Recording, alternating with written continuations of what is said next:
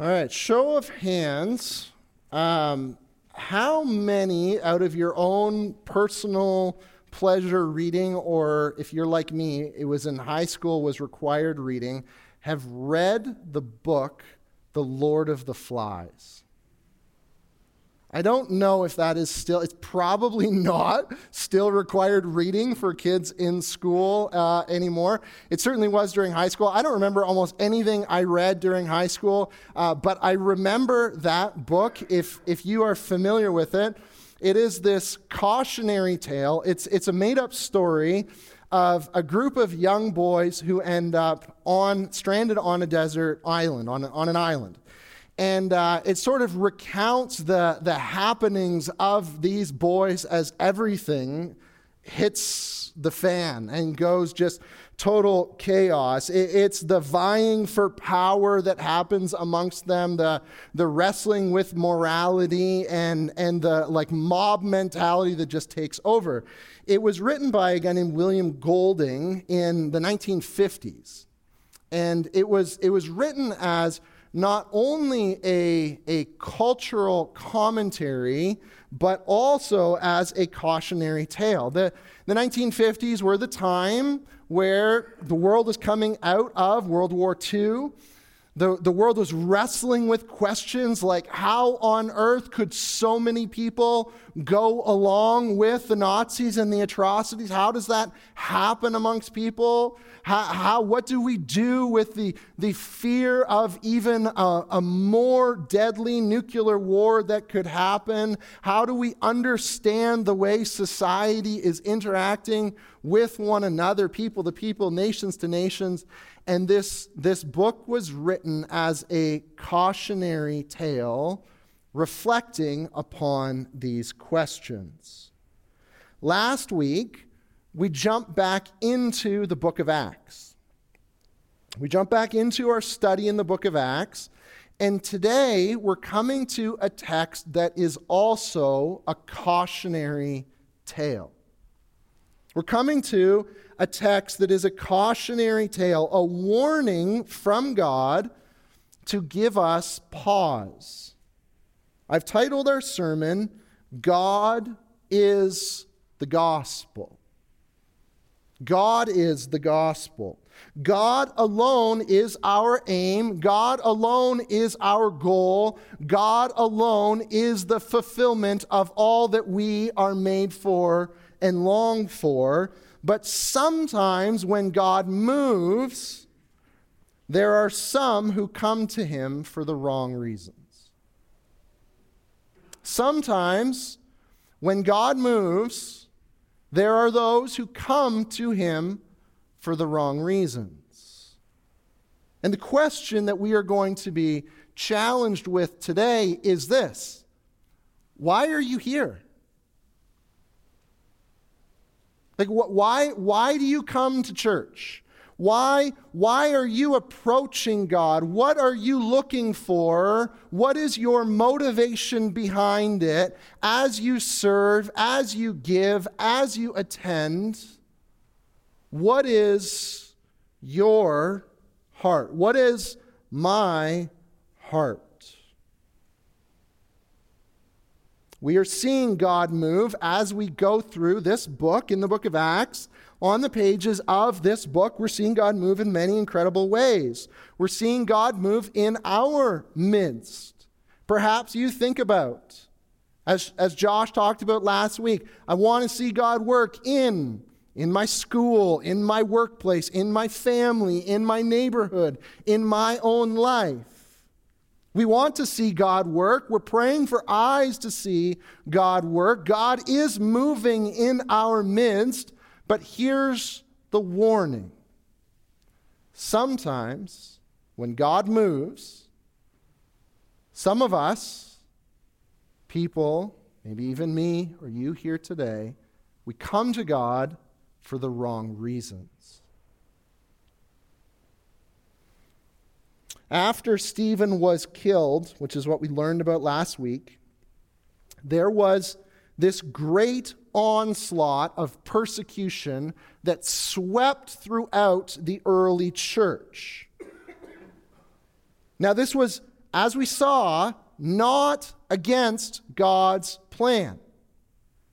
This wasn't against God's plan. This was actually part of God's plan, and God is at work in this. We begin today in Acts chapter 8, verse 4.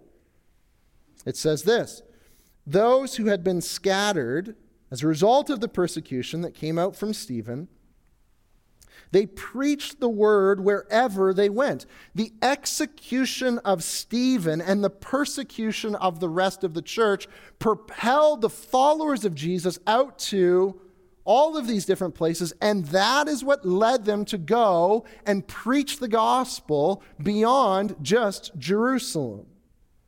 Philip, it says in verse 5, went down to a city in Samaria and proclaimed the Christ there. We first met Philip alongside of Stephen back in Acts chapter 6. In Acts chapter 6, we had this moment where a whole bunch of stuff was falling through the cracks in the early church. Do you remember this? The people of God the church was booming. There's now more than 5,000 people that had come to Jesus, which is incredible. The people of God were giving generously, which is really amazing. Loads of money's coming in. There were people in the midst of the congregation. In particular, we saw some widows who had some significant needs. And so people are giving to help their brothers and sisters that are in need. And the problem was the money wasn't always connecting the dots. There wasn't anything nefarious in this, but just it wasn't organized well. It wasn't organized sufficiently. And so what we saw in Acts chapter 6 was these 7 men were appointed to organize this whole thing so that the money would get to the right spots and none of those who were in need would get missed. We read in Acts chapter 6, verse 5. This proposal pleased the whole group, the whole church. And so they chose Stephen, a man full of faith and of the Holy Spirit. That was who we looked at last week. Also, Philip, Procurius, Nicanor, Timon, Parmenius, and Nicholas. Okay, so Philip is one of the 7 that was commissioned to help look after the widows and organize the daily distribution of food to them. But we don't see, it's interesting, we don't see him here serving widows. We don't see him serving widows. We see him, as it said in verse 5, going down to a city in Samaria and proclaiming the Christ. Now you might think, man, Philip's job got messed up by the persecution.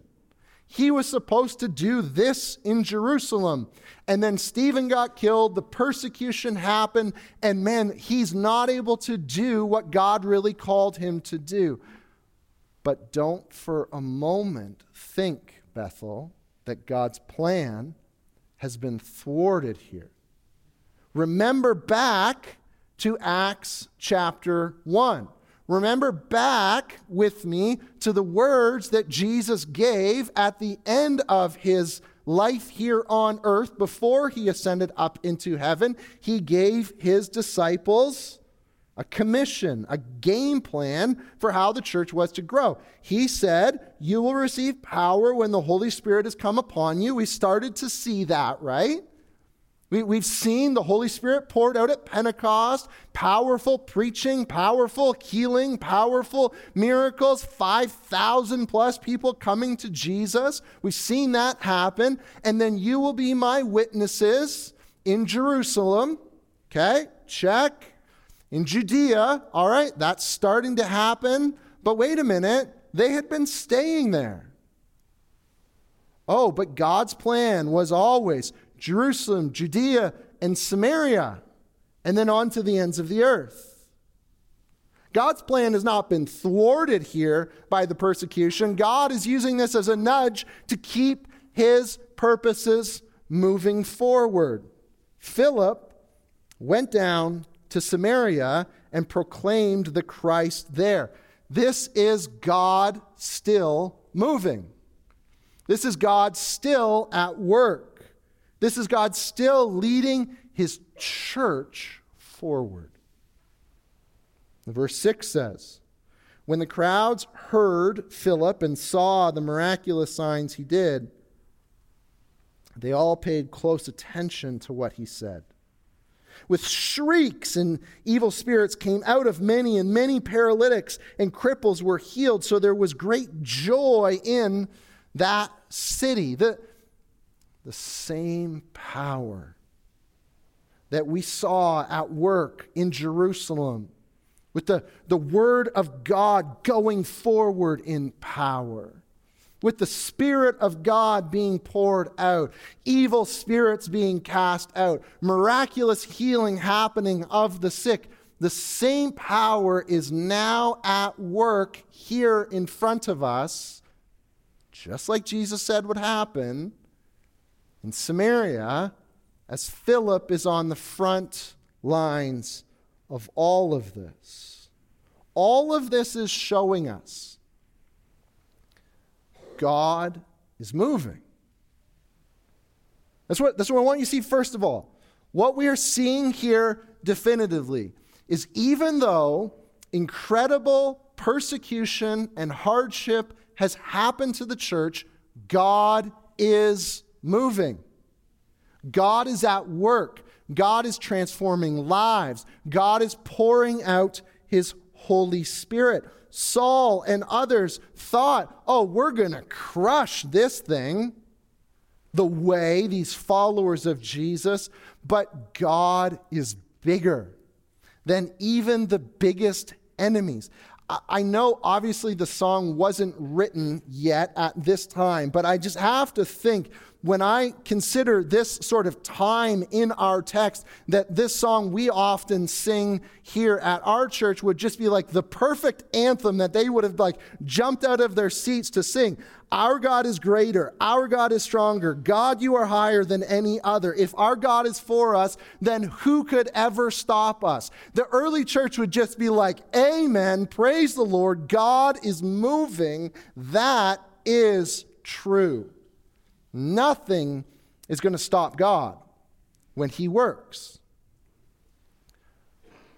But remember, this is a cautionary tale. Our text today is a cautionary tale because when God moves, there are some who come to him for the wrong reasons. This is a cautionary tale for us, Bethel. A challenge for us, because when God moves in our midst, in our homes, in our neighborhoods, in our circles, there are some who come to him for the wrong reasons. We now meet this guy named Simon. Verse 9. Now for some time, a man named Simon had practiced sorcery in the city and amazed all the people of Samaria.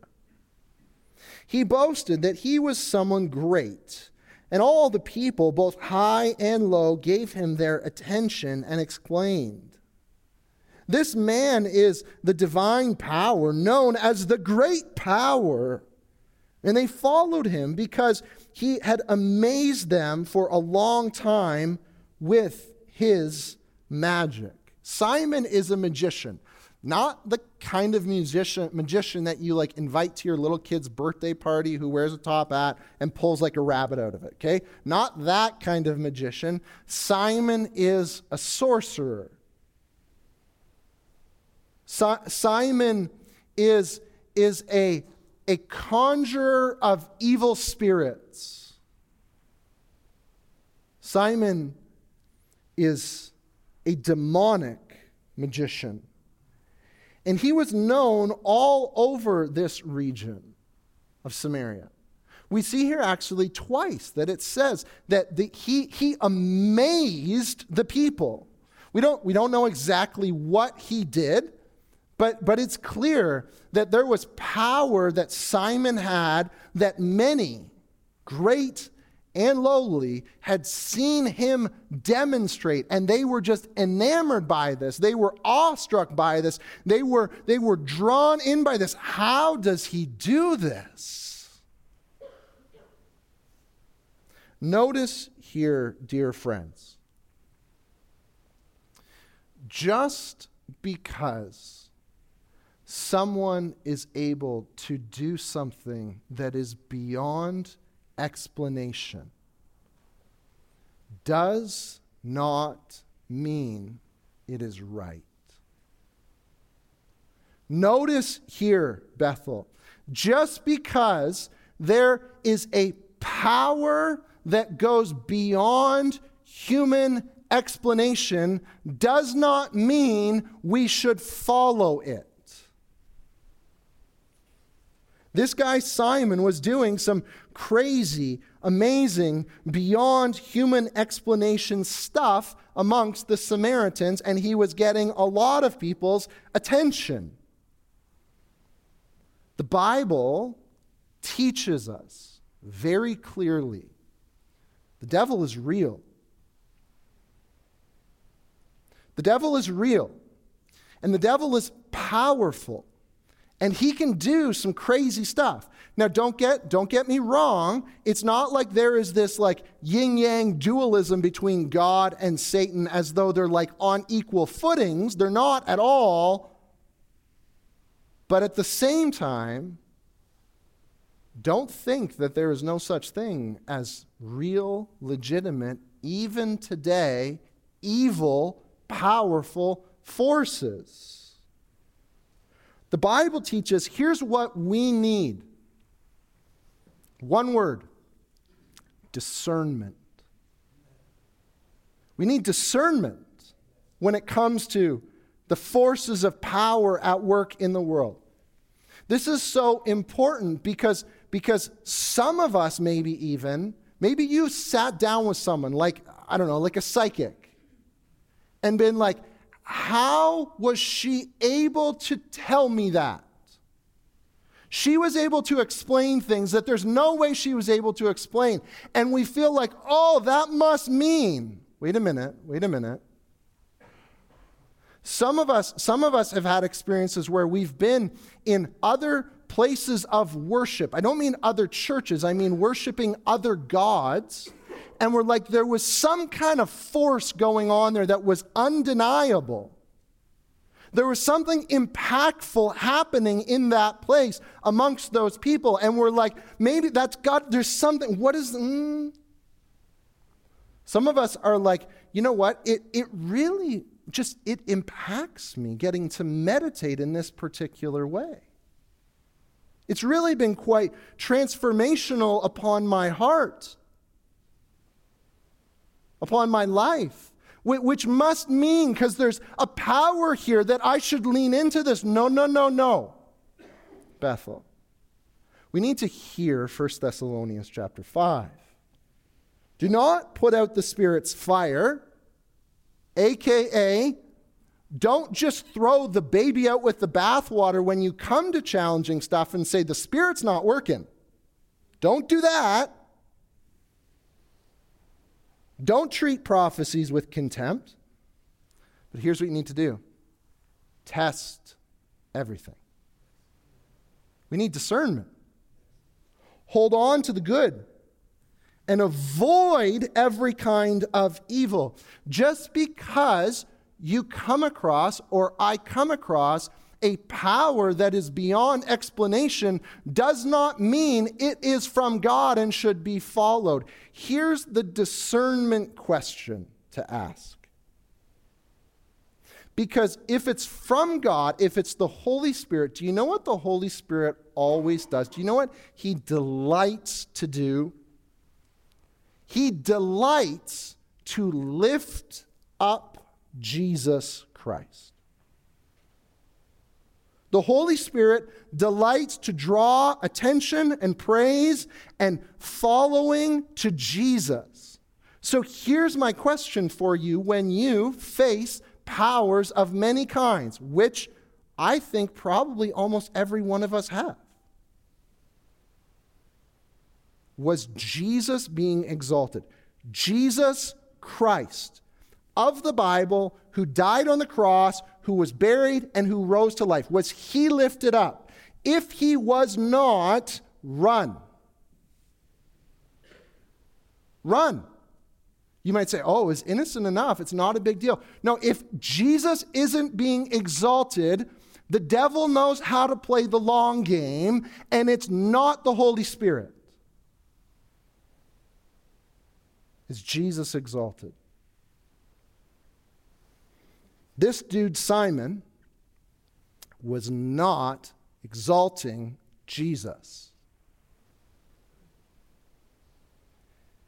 And the people had been swept up with false faith in this guy. But we read in verse 12.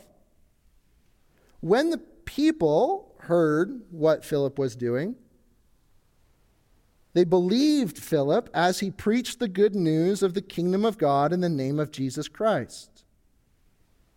And they were baptized, both men and women. All kinds of people hear Philip, see Philip, are like, wow, this Jesus, oh, he's even better. He is the Christ. He is the Savior. And so they start following him. And then notice what it says in verse 13. Simon himself believed and was baptized. And he followed Philip everywhere, astonished by the great signs and miracles he saw. Wow, that's incredible, isn't it? Simon, the evil sorcerer of great might, gives his life to Jesus, says, I'm going to follow Jesus, and gets baptized. That's amazing. That's incredible. We should start having a party. Wait a minute, though. Wait a minute. Because this is a cautionary tale. It's a cautionary tale. Don't jump on Simon's bandwagon too quick. Because when God moves, there are some who come to him for the wrong reasons. Verse 14, our text continues. When the apostles in Jerusalem heard that Samaria had accepted the word of God, they sent Peter and John to them. When they arrived, they prayed for them that they might receive the Holy Spirit, because the Holy Spirit had not yet come upon any of them. They had simply been baptized into the name of the Lord Jesus. Then Peter and John placed their hands on them, and they received the Holy Spirit. Now, let me just take a little side note, parenthesis, rabbit trail just for a moment. For those of you, if you're like newer into this whole church thing, you can like listen to this, but you're probably just not even going to get caught up in this. But for some who've been around church for a while, I need to bring some clarity here, because this has been a point of confusion in some circles for many people over the years, okay? So let me just take a brief moment here. What we are seeing here is in the book of Acts, there are actually what you might call 3 Pentecost-like moments that happen. Okay?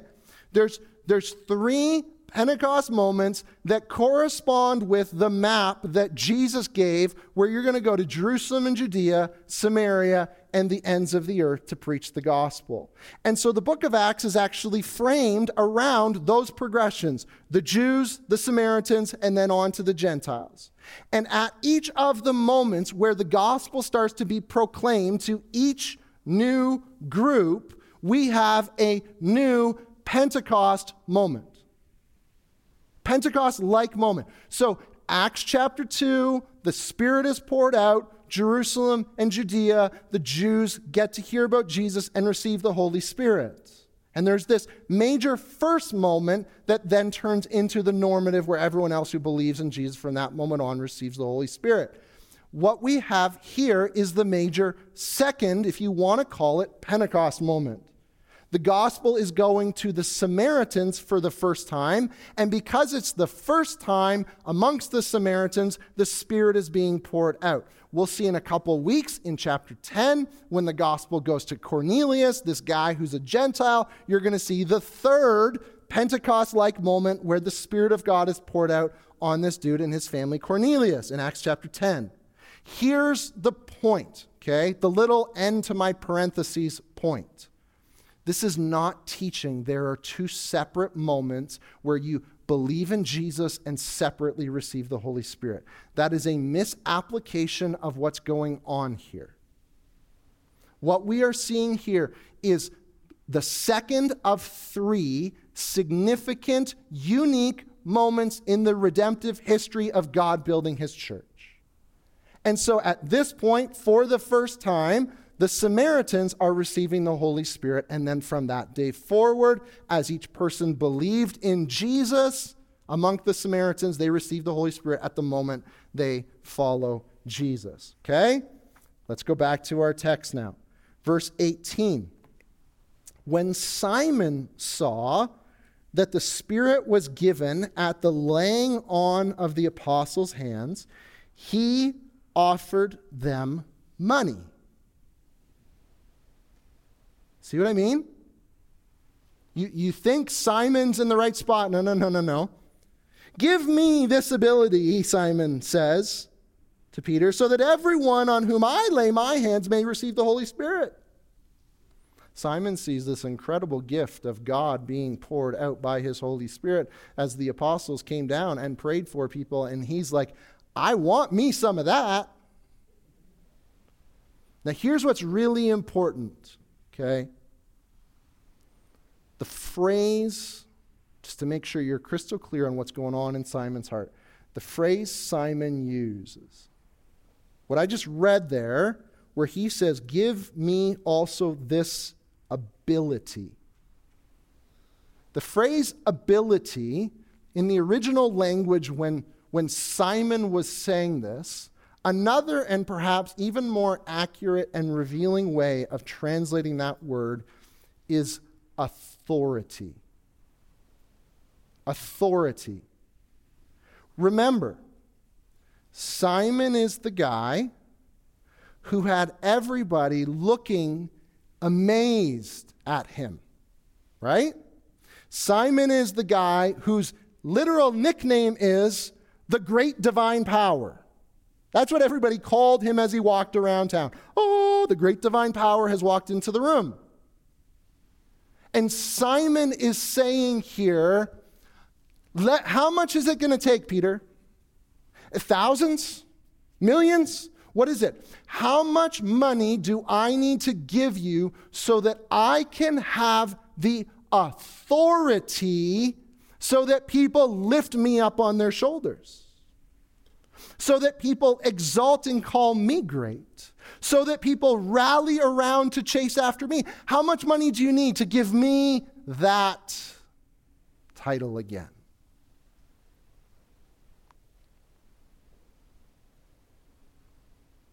When God works, some people come to him for the wrong reasons. Chasing not after God as an end in himself, but God as a means to exalt ourselves. How tempting this can be for all of us. To see God as a means to make much of me. Like, let me pick on my own tribe, okay? My vocation. Let me pick on pastors for a moment. How tempting it can be for me, for those who stand up on a stage like this and come before the people of God in the name of serving God, to start to have thoughts like, wow, look at all these people who are coming to listen to me. What really made this a really good morning was how well I did.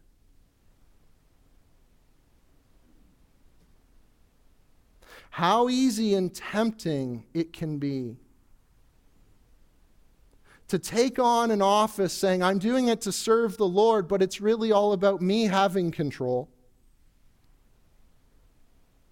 Me having my say, everything going through me. How often interesting it is that we say we want to follow the voice of the Holy Spirit, but everyone else's voice doesn't really seem to get listened to. It just seems like the pastor's voice has a real similarity to the voice of the Holy Spirit. How tragic is that? How horribly wrong is that for someone who is supposedly serving in the name of God to use God for their own ploys, but who in this room has not sadly, heartbreakingly seen that go down?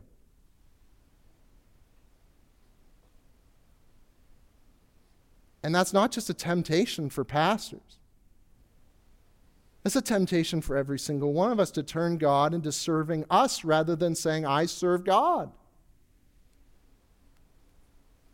Simon saw God as a means to his own end.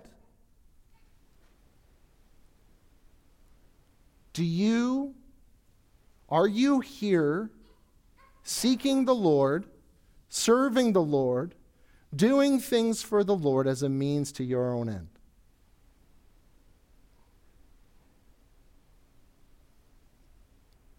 Verse 20, Peter answered Simon, may your money perish with you, because you thought you could buy the gift of God with money. You have no part or share in this ministry because your heart is not right before God. Repent of this wickedness and pray to the Lord. Perhaps he will forgive you for having such a thought in your heart. For I see that you are full of bitterness and captive to sin. Peter sees right into what is going on in this guy's heart. And he challenges Simon frankly, and he challenges, frankly, each one of us. What's really going on in your heart? What's really going on in my heart as we say we are serving God? If you want to use God as a means to your own end, the path, Simon, is nothing but death. That's where that path leads. Simon hears this and responds with what can only be described as like barely lukewarm. Verse 24, then Simon answered, after getting raked over the coals by Peter, he says, pray to the Lord for me so that nothing you have said may happen to me. He doesn't fall on his face in repentance. He doesn't pray out himself. He doesn't see the significance of his sin. He just says, pray for me that I don't get sent to hell. Pray for me, Peter.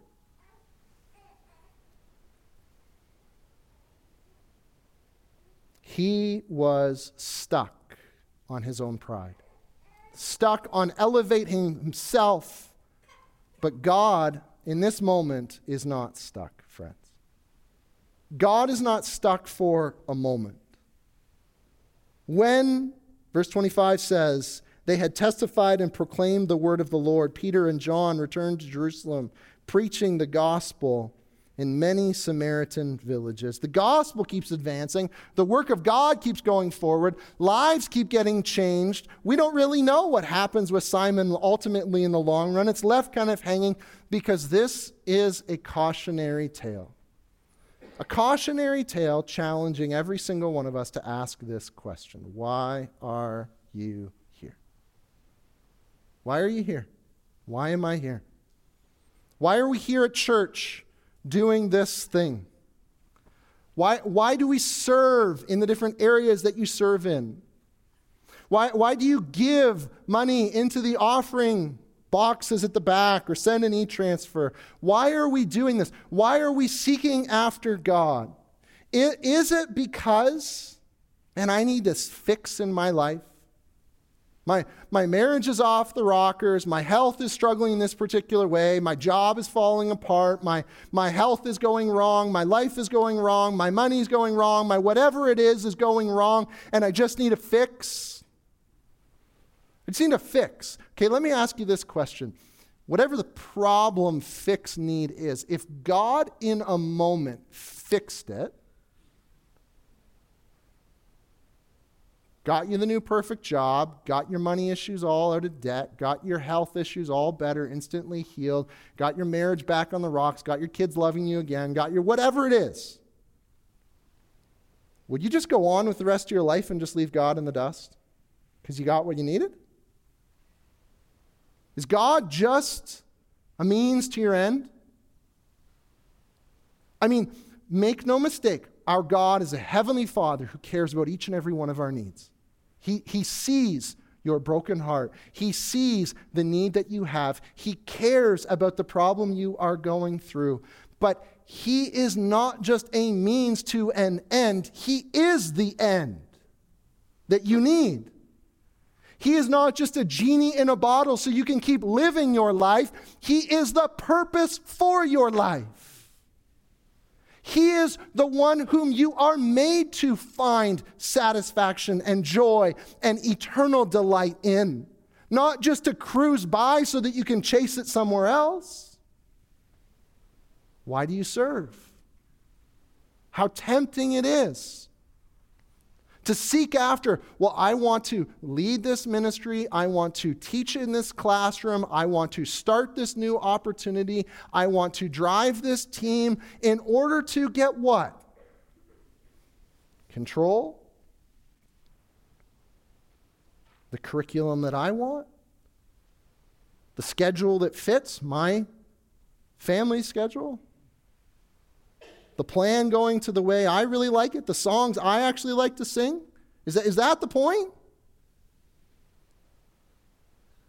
Why do I give? How tempting it is to potentially use our giving as a manipulation tool. I'll give if I will get something in return. I'll give if you'll do the ministry the way I want it to be done.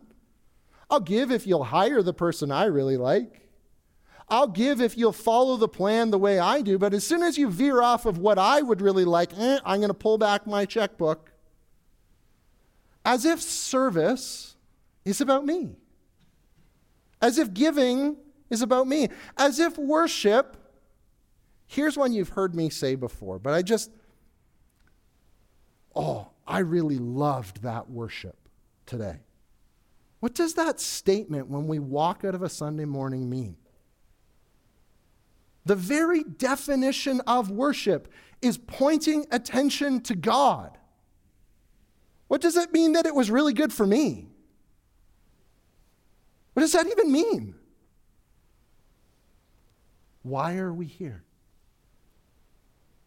Do the banners outside say, here to glorify Allan and make disciples who make disciples? Or put your name in there.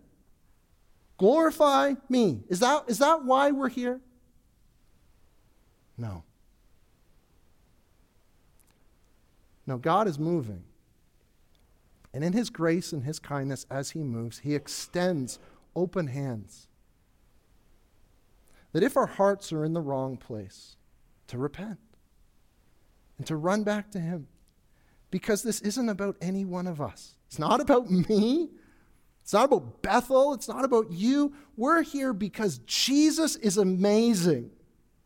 Jesus is glorious. Jesus went to the cross. He laid down His life. He did what no one else could ever do in the life He lived. He died the death we all deserve to die. He's the only one who's ever been able to conquer death. He rules in eternity, and He is going to return to judge the living and the dead. And we are here for Him.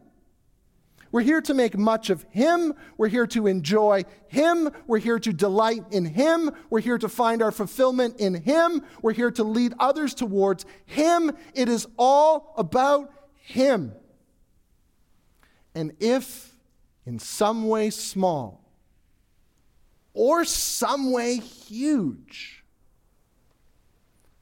you or I have gone awry today in that, the call of our text is to run back humbly in repentance and say, forgive me, it's all about you.